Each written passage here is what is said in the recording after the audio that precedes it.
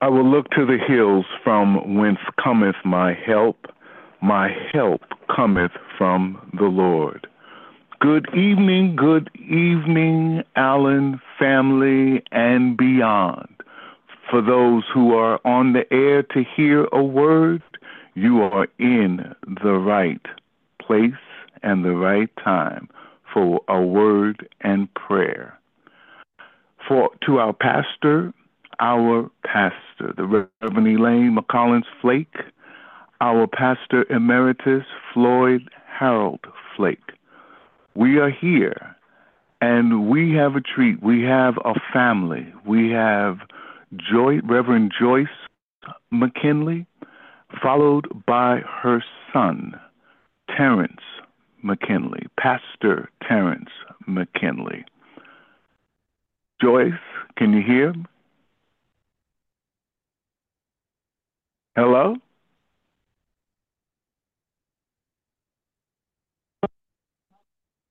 Good evening, Reverend Wyatt. Can you hear me? Oh, now I can. I was about ready to tune up my voice. Praise the Lord. Go for it. You are up first. Amen. Go for it. Oh, amen. Thank you so much, Reverend Wyatt, for this opportunity to serve and to approach the throne of God in prayer. First and foremost, I give honor to God for this opportunity as well. And I honor and give thanks to God for our senior pastor, Reverend Elaine Flake, and our pastor emeritus, Reverend Dr. Floyd Flake, for they are indeed two of God's greatest generals. Allen, friends, and family, I want to lift before you tonight a familiar passage of scripture, but one that the Lord has had on my heart for several weeks now. 2 Chronicles, chapter number 7, verse number 14. And I'll be reading to you from the New International Translation. If my people who are called by my name will humble themselves and pray and seek my face and turn from their wicked ways, then I will hear from heaven and I will forgive their sin and will heal their land. Hallelujah. Father God, we come before you this evening, giving you glory, honor, and praise. Father, we thank you for being a sovereign God. We thank you, Lord God, for last night's lying down and this morning arising. For this is truly the day that you have made. We shall rejoice and be glad in it. Father, we thank you for your everlasting love toward us, for you are a faithful God. In spite of everything that's going on in the world, you are still sovereign. You are still great. You still sit on the throne. Father, we ask that you forgive us this evening of anything that we have done by thought, word, or deed that is not pleasing in your sight. Father, we pray that you would create in us a clean heart and renew a steadfast spirit within us. Father God, there is so much turmoil in our world today, none of which have caught you by surprise because you are an omniscient God. I come this evening, Lord, praying for peace and healing to this broken world that so desperately needs healing and restoration that only God that you can bring to us. Father, I recognize that not everyone have turned from their wicked ways. So, Lord, I stand in the gap this evening for all nations and all people. And I pray the prayer of repentance. So have mercy upon us, Lord, according to your loving kindness, according to the multitude of your tender mercies. Blot out our transgressions, wash us thoroughly from our iniquities, and Father, cleanse us from our sins. Kind Father, I ask in the name of Jesus that you will bring peace to the Middle East. Bring peace to Ukraine. Bring peace to Africa, Central and South America. Bring peace, Lord, to Europe. And Father, bring peace to this nation and to our communities. I pray for all the innocent victims of war, Lord. Father, meet them at their point of need. Provide food, shelter, clean water, Lord. All the things that we so often take for granted, your people are in need of. Holy Spirit, comfort those who have lost loved ones. Draw near to the brokenhearted and save those crushed in spirit. Father, your word tells us that blessed are those who mourn, for they shall be comforted. So, Holy Spirit, comfort only like you can comfort. Lord, you are still the omniscient God. You are all-knowing, but you are also an omnipotent God. You are all-powerful. You have all power to speak peace to war and violence. And if you speak peace, it must cease. So, Lord, I pray in the name of Jesus for peace and healing of our land. Father God, despite all the chaos in the world, I declare and decree in the name of Jesus that we will not worry nor be afraid. I pray that you remove any fear or worry from the hearts and minds of your people.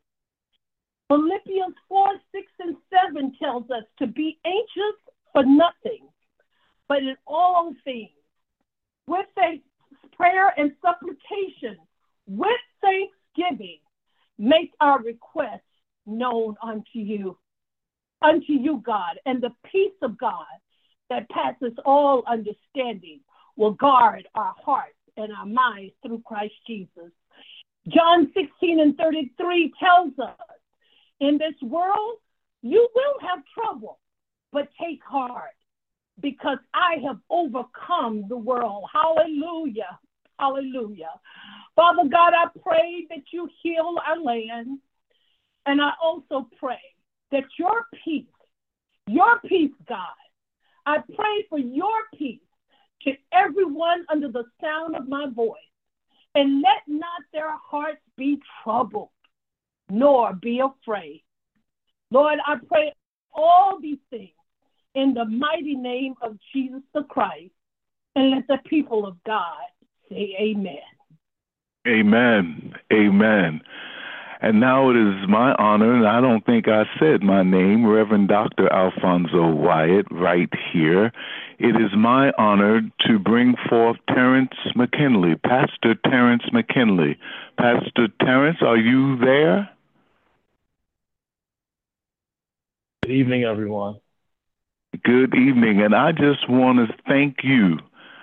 I heard you when you first started out as a teenager at my mama and daddy's church over in Corona. And now, Pastor, go forth, sir. Well, we greet you all with the joy and the love of our Lord and Savior, Jesus Christ. I do want to salute and celebrate our incredible leader, the Reverend Dr. Elaine McCollins Flake, the senior pastor of Greater Allen Cathedral, pastor emeritus, my father in ministry, the great Reverend Dr. Floyd H. Flake. I do salute you, to Reverend Wyatt, all the other ministers that are on the call. Truly, it's a blessing to be with you tonight. Forgive me if my form is a little bit different, but I hope that there is a word from the Lord. Matthew chapter 16, these words are recorded in verses 13 through 20. When Jesus came to the region of Caesarea Philippi, he asked his disciples, "Who do people say the Son of Man is?" They replied, "Some say John the Baptist, others say Elijah, and still others say Jeremiah or one of the prophets. But what about you?" he asked. "Who do you say that I am?" Simon Peter answered, "You are the Messiah, Son of the living God." Jesus replied, "Blessed are you, Simon, son of Jonah, for this was not revealed to you by flesh and blood, but by my Father in heaven. And I tell you, you are Peter, and on this rock I will build my church, and the gates of hell shall not overcome it. And I will give you keys to the kingdom. Whatever you bind on earth shall be bound in heaven, and whatever you loose on earth will be loose in heaven. Then he ordered his disciples not to tell anyone that he was the Messiah. Verse number 19, 18 for emphasis. And I tell you the truth, and I tell you that you are Peter, and on this rock I will build my church, and the gates of hell will not overcome it. Matthew 16 drops us into a very interesting portion of scripture, because Jesus in the New Testament only mentions the church 2 times. Matthew chapter number 16 and Matthew chapter number 18. Those are the only times Jesus mentions the church. And Matthew 16, the first mention, is a critical turning point in the ministry of Jesus. By this time, Jesus has been going to and fro, and people have now come to understand that he is a miracle worker. Jesus has fame that is now going abroad. And in Matthew chapter 16, there's also growing opposition. In the midst of opposition that's growing, Jesus does something very strange in Matthew chapter number 16. He takes his disciples and he leaves the place of the nation of Israel, and he goes to Caesarea Philippi. Now, Caesarea Philippi is a Gentile nation. It's where they worship false gods. Caesarea Philippi is a place where others are doing the work of the unrighteous as they worship the gods of Baal and others. And in this particular context, Jesus asks 2 questions. He starts with the first question, which is a setup to set the stage for the second question. He says, "Who do people say that I am?" The disciples respond to him really quickly. They say that John the Baptist, they say Elijah, they say Jeremiah. And oftentimes when we read this scripture, we think that these are insults. But the disciples thought that they were actually heralding Jesus, lifting him up. Because by saying that he's John the Baptist, they were saying that you've come to call everyone to repentance. By saying he was Elijah, they thought that they were saying you are a miracle worker unlike we've ever seen. By saying he's Jeremiah, they thought that he was saying you are a prophet that's speaking truth to power. But the problem with what the disciples were saying is that all of those distinctions underestimated the power of Jesus. My God, that's good news. That he asked them the question and they missed at first. But Jesus comes back and asks the second question. He says, "Who do you say that I am?" And then in my mind's eye, I see Peter jumping in front of the other disciples. Peter jumps forward and he says, "I say that you are the Messiah, the Son of the living God. You are the chosen one. You're the one who has been sent from our Father in heaven." Peter, in this moment, says that they have underestimated you, but I see who you really are. You are the one we've been waiting for. Beloved, this is a powerful moment in the life of the church. Here's why. Because in Matthew 16, we find the purpose of the church. The purpose of the church is to be those who have a confession of who Jesus really is. And here's where I want to hang my anchor in prayer, that when we pray, there are some people that will only pray and trust God to the limit of their revelation of God, and then they will stop. But those of us who know that God is bigger than all of our limitations, we know that while some may see him as Elijah, some may see him as John the Baptist, some may see him as a prophet, that Jesus is more than that. And can I suggest to us as we go to God tonight, that no matter how people will bemoan our understanding of who Jesus is, how people will criticize our devotion, how people will criticize our praise, that when we have a revelation of who he is, that he is a friend that sticketh closer than a brother, he is a doctor in the sick room and a lawyer in a courtroom, he can heal my body even in 2023, he can save my family in 2023, he can bring a miracle into my life in 2023. When we have this kind of confession, Jesus says, that's your purpose. Now I'll give you the promise. With that confession, you can go, that you will be the church, and the gate of hell will not overcome you, that they won't be able to stop you. And I will give you the keys to the kingdom of heaven.